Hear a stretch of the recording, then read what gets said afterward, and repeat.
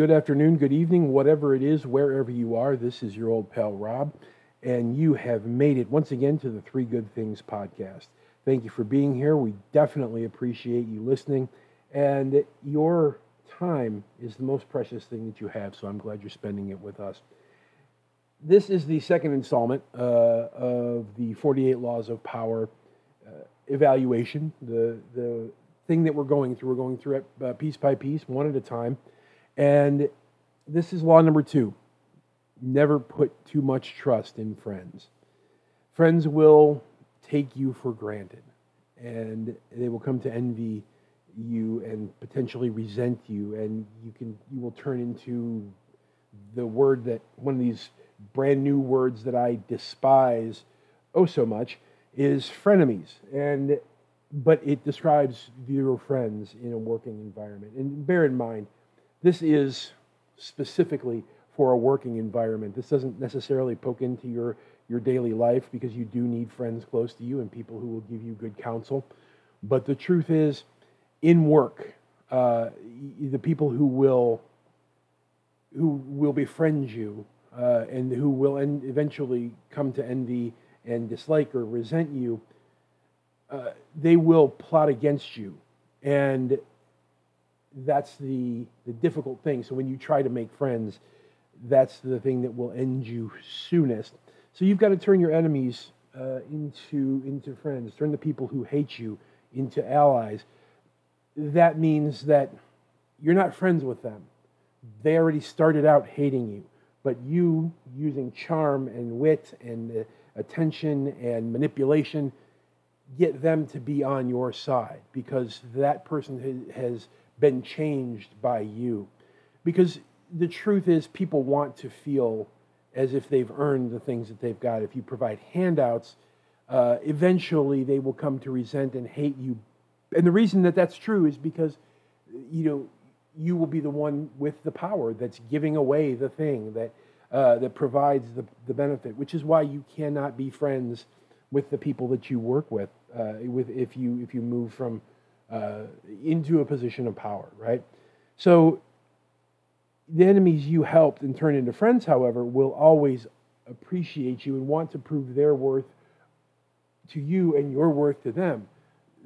It's a bit like that old quote that people value the things that they pay for, and they have earned their way into your life, and you have earned your way into their life by whatever means have come to pass, and you will be providing for them a thing that they cannot get somewhere else, which is either friendship or companionship or assistance or direction or any of those kinds of things.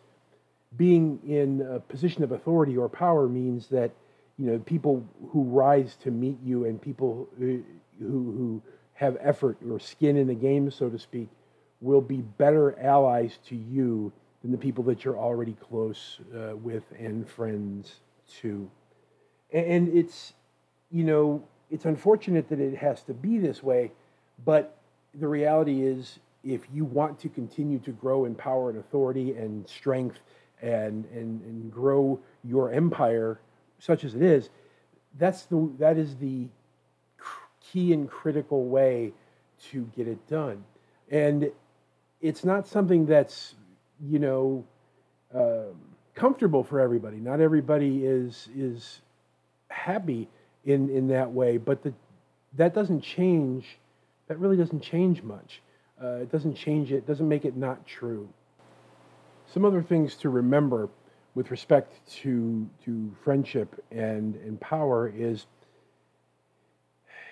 you really have more to fear from friends than you do enemies, because although it's natural to want to employ your friends when you find yourself in a time of need, because your friends soften the harshness and difficulties of the world, you don't know your friends as well as you think you do, because they often give you too much positive input. They often talk to you, to pretend to build you up instead of being harsh and honest with you.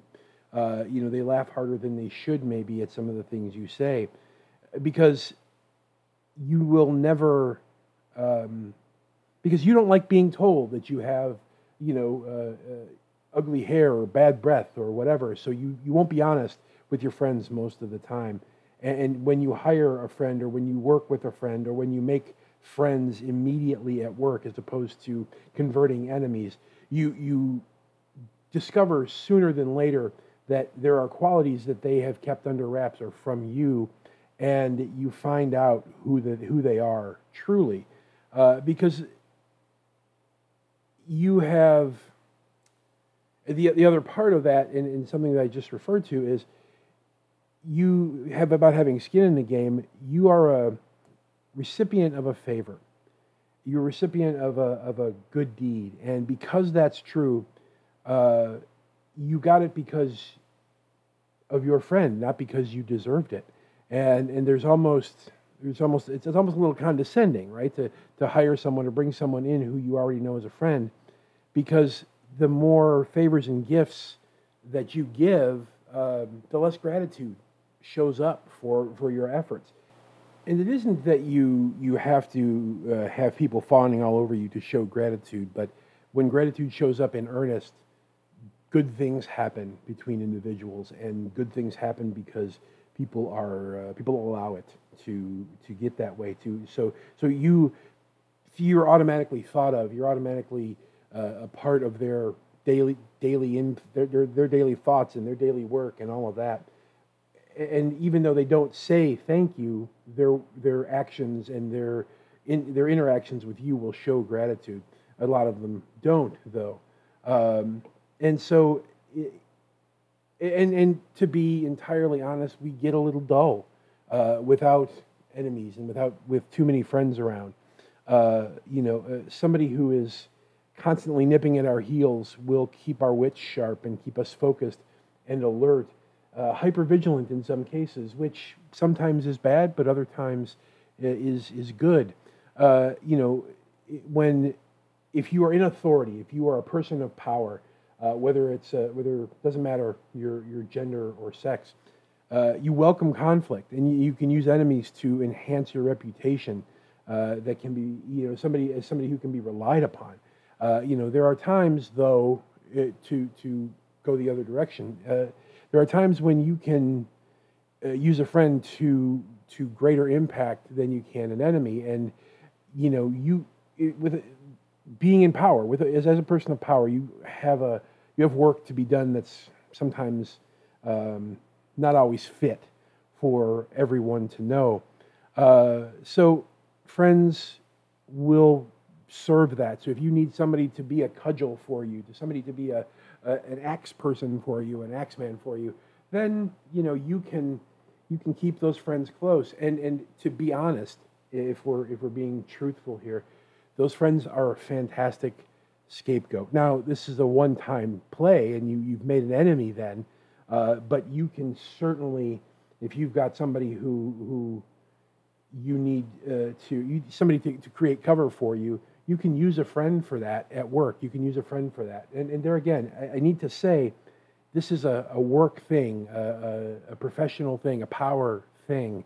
You don't necessarily want to have this in your daily life because you're going to be looking over your shoulder constantly. But the fact is that you can use friends to your benefit as long as you're willing to lose them. And if you've got to do some things that are you're less than comfortable doing, the fact of the matter is that you can do so in such a way that benefits you, and it will improve your knowledge and capability if you do it. But it's going to be one of those things that somebody may have to take the fall for, and that's a good use of a work friend to do. Yes, it's underhanded and it's sneaky and all that stuff. That's all true. But you don't get power by being nice. You don't get power by being sweet. You don't get power in any of those ways. So it's about the game of power. You don't have to play, but if you're going to play it, this is the way that you have to do it. So that's everything that we've got about law number 2. Never put too much trust into your friends. Learn how to use enemies. So keep listening to Three Good Things podcast for the next episode of Three Good Things is going to be coming out here in the next day or so, and that is law number 3: conceal your intentions. So thank you very much for your time today. Go out into the world and interpersonally be as excellent as you can to one another. And thank you very much for your time and for listening. Please like and subscribe, rate and review, all of that stuff wherever you get your podcasts. Thank you once again for listening, and be well.